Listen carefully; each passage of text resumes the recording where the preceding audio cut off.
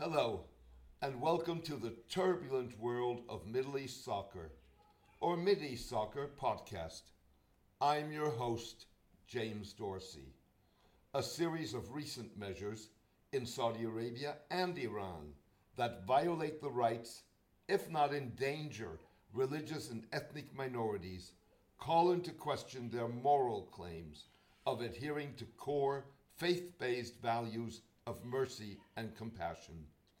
If anything, the two arch rivals compete in violating the rights of minorities, like Uyghurs, threatened with deportation to China, where they run the risk of being incarcerated in re-education camps in the troubled northwestern province of Xinjiang. Rohingya, who have been the victims of ethnic cleansing in Myanmar, and persecuted Baha'is and other religious minorities in Iran. Saudi and Iranian policies seem more in line with those of authoritarian and autocratic leaders who often seek their legitimacy in civilizationalism that emphasizes the supremacy of a distinct civilization at the expense of others, rather than principles of humanitarianism. The plight of threatened Muslim minorities, alongside potential different Muslim responses to U.S. President Donald Trump's controversial Israeli-Palestinian peace plan that favors Israel, is likely to sharpen a struggle for leadership of the Islamic world between a Saudi-UAE-led alliance and countries like Turkey, Iran, and Malaysia. Backed by Turkey and Iran, Malaysia last month organized an Islamic summit in Kuala Lumpur that failed to live up to its billing of defending the rights of endangered Muslim minorities. Nonetheless, the summit sparked ripples in various Muslim nations in the Middle East as well as Asia. Beyond Iran and Saudi Arabia's overall abuse of universal human rights, recent reports highlight their failure to ensure the safety and rights of persecuted minorities, a principle that was left, right, and center in this week's commemoration of the 75th anniversary of the liberation of Auschwitz, the German extermination camp in Poland. Auschwitz did not fall from the sky, said 93-year-old historian and Auschwitz survivor Marian Turski. He argued that Auschwitz was the result of thousands of small steps that stripped minorities of their dignity and humanity. The 11th commandment is, "Thou shalt not be indifferent." Do not be indifferent when any minority is discriminated against, Mr. Turski said. The Saudi deportation of Uyghurs who are caught in a no man's land, given the blanket refusal by Chinese diplomats to extend their passports as part of its brutal crackdown on Turkic Muslims in Xinjiang, casts a shadow over a visit this month to Auschwitz by Mohammed al-Issa, the first by a senior Saudi cleric. Mr. al-Issa's visit was designed to project the kingdom under Crown Prince Mohammed bin Salman, who has defended the crackdown as a religiously tolerant country that is broken with the intolerant aspects of ultra-conservative Islam, not only in its discrimination against women, but also in its attitudes towards other faiths and minority groups. Mr. al-Issa heads the Muslim World League, that for decades was one of the prime Saudi vehicles for the global promotion and funding of Sunni Muslim ultra-conservatism.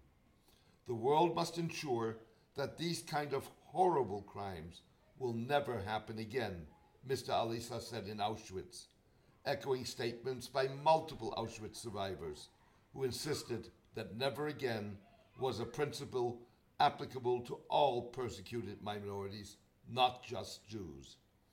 Mr. al-Issa's statement may well have been genuine.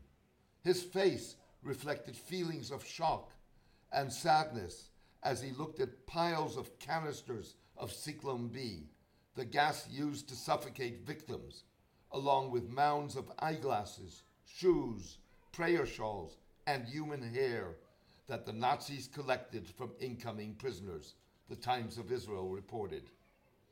Unfortunately, humanity is still suffering from these kinds of crimes on a large scale today. Different human beings against each other. I believe there is a huge responsibility on the international community to do something to deal with these kinds of horrible crimes and to make sure none of this will happen again.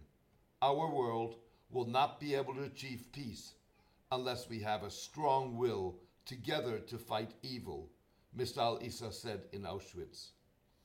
Fighting evil would mean that arrangements are found for Uyghurs rendered without valid documents as a result of Chinese policy, if not in the kingdom itself, in cooperation with other countries, rather than exposing them to the risk of indefinite incarceration. It would also mean adopting a compassionate attitude towards the approximately 250,000 Rohingya who have sought refuge in the kingdom from ethnic and religious persecution in Myanmar, where they are denied basic rights. The International Court of Justice last week ordered Myanmar to adopt provisional measures to prevent further attempts at genocide against the roughly 600,000 members of the Rohingya Muslim minority remaining in Myanmar. Some 750,000 Rohingya have fled to Bangladesh in recent years to escape what the United Nations called ethnic cleansing. Rohingya began migrating to Saudi Arabia in the 1950s and were granted residency by King Faisal in 1973, allowing them to live, work, and travel within the kingdom and abroad. Thousands of Rohingya have, however, been expelled in recent years as illegal immigrants or because they entered the kingdom on false documents, the only papers available to them, as part of Prince Mohammed's efforts to reduce dependence on foreign labor and increase employment opportunities for Saudi nationals. By the same token, Iran this week ruled that national identity cards would only be issued to adherents of the three minority religions recognized by the country's constitution: Christianity, Judaism, and Zoroastrianism.